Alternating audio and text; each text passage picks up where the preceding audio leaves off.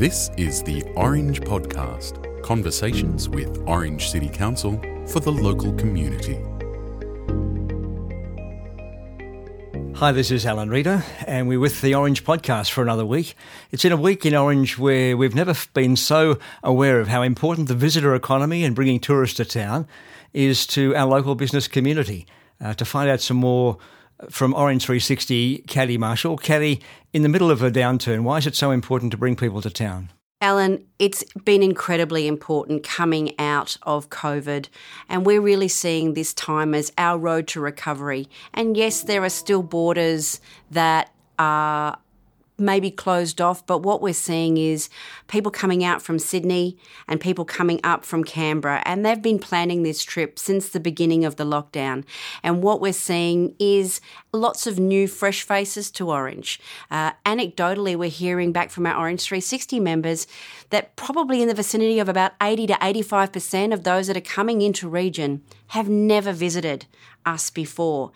And if I was to describe who they are that jet set crew who would normally be experiencing a European summer right now. And what they are doing is they're discovering their own backyard and falling in love, and really are kicking themselves that they've never done this before. I think there's also some people from Sydney who've bought that puffer jacket and the lovely white scarf, and they just need somewhere to wear it.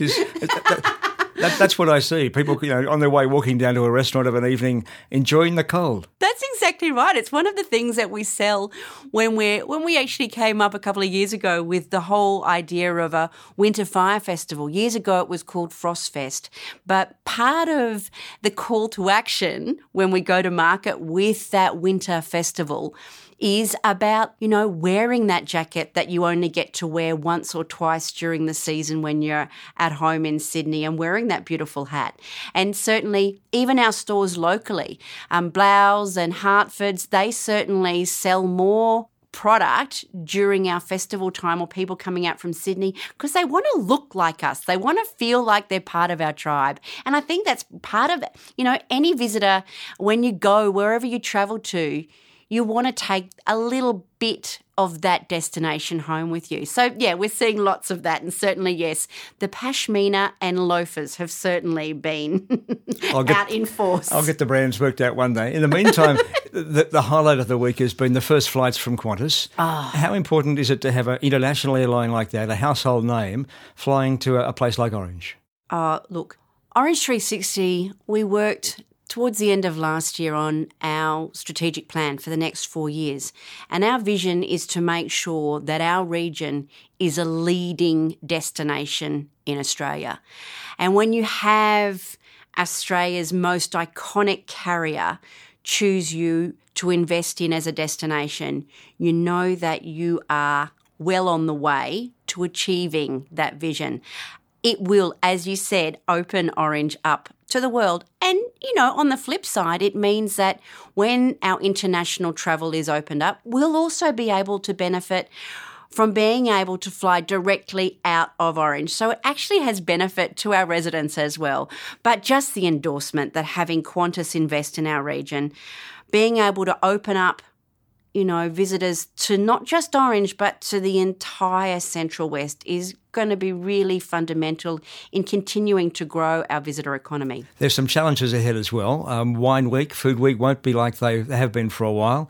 Is that taking shape yet? Do we know what a wine festival could look like? Yeah, look, what they're doing, in terms of the leading wine brands and the Orva executive of, it is a shifting sands, a moving feast when it comes to festival planning. And certainly even what was planned 2 weeks ago has had to change, because one of the things that we want to make sure is that we are a COVID-safe destination.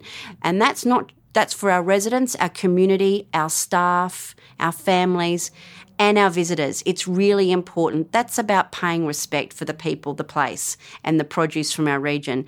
And so they are planning a festival. It will go for a month, because we want to ensure that our businesses that suffered during COVID have the ability to make up some of that ground. They'll never make up all of that ground, but we want to make sure that we are enabling as many people to visit and enjoy a festival in Orange over the next coming years. So all of them will be different. And even Winter Fire Festival, the program of events is a lot smaller. They're more intimate events, but we've introduced a whole virtual layer with regards to the very local, which is going to be our own video-on-demand streaming service, which is really exciting. So it doesn't matter whether you're in Sydney, whether you're in Canowindra, whether you're in London or New York, you'll be able to stream an orange bonfire over the month of August and enjoy a lovely cool climate red if you so partake in buying a festival pack in the lead into Winter Fire Festival. Virtual bonfire sounds great.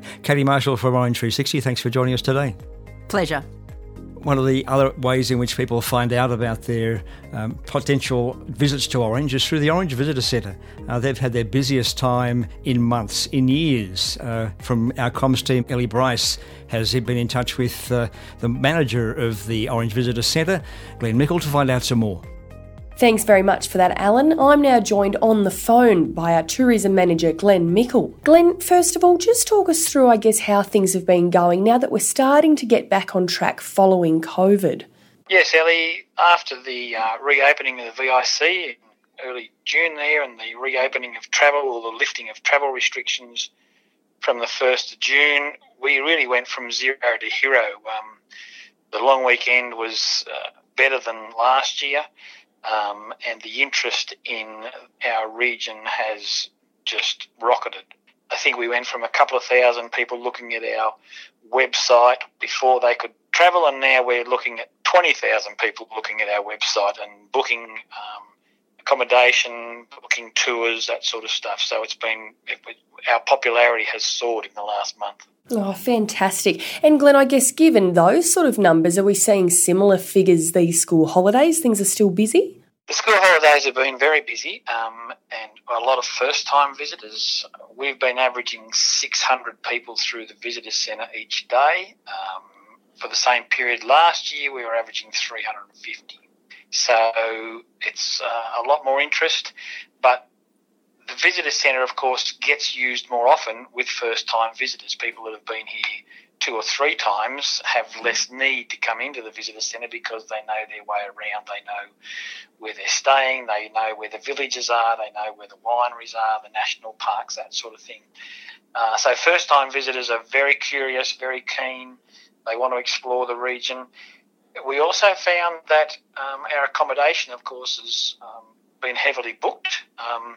And that's an indication that people are actually coming here. This is the destination for their holiday. They're not just moving through the region for one night. They're actually taking a few days to explore the Orange region, which is great news. And Glenn, I guess overall, with such good figures and such good numbers, it just goes to show that things are starting to get back on track. But, keeping in mind that we still need to be, keeping our distance and remembering that, I guess, we're still living in a pandemic. Absolutely. And the accommodation sector has been heavily booked and the bookings go right through till October.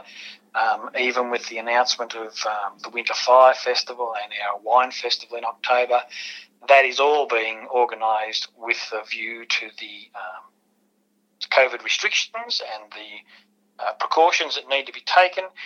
All our cellar doors are operating via bookings only, limited numbers, limited seats. Restaurants are doing the same. Even given with those restrictions on numbers through these premises, quite a few of those have indicated they've had record sales with people even.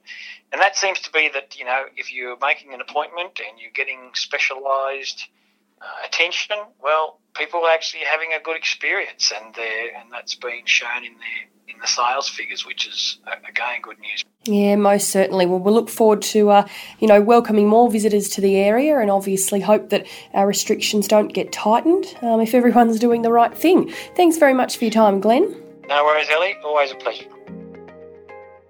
Thanks, Ellie. Fantastic to see how the Orange Visitor Centre is responding. Now for his wrap of the week, Orange City Council CEO Dave Waddell. Well, that was good to hear from Katie Marshall. She's great, and that Orange 360 organisation has been a real success in terms of our tourism numbers. And you heard from Glenn, yes, the numbers have been fantastic. I've got a friend who owns a cellar door, and he says the weekends over the last month have been the best he's ever had, and that's pre-COVID. Anyway, that's all very positive. We're worried and we're keeping an eye on this COVID thing because the Melbourne and Sydney thing is really starting to worry us. Orange City Council brought its staff, most of our staff, back from work from home last week, and I'm just really hoping we don't have to send everyone away, and I'm really hoping the businesses don't need to shut down.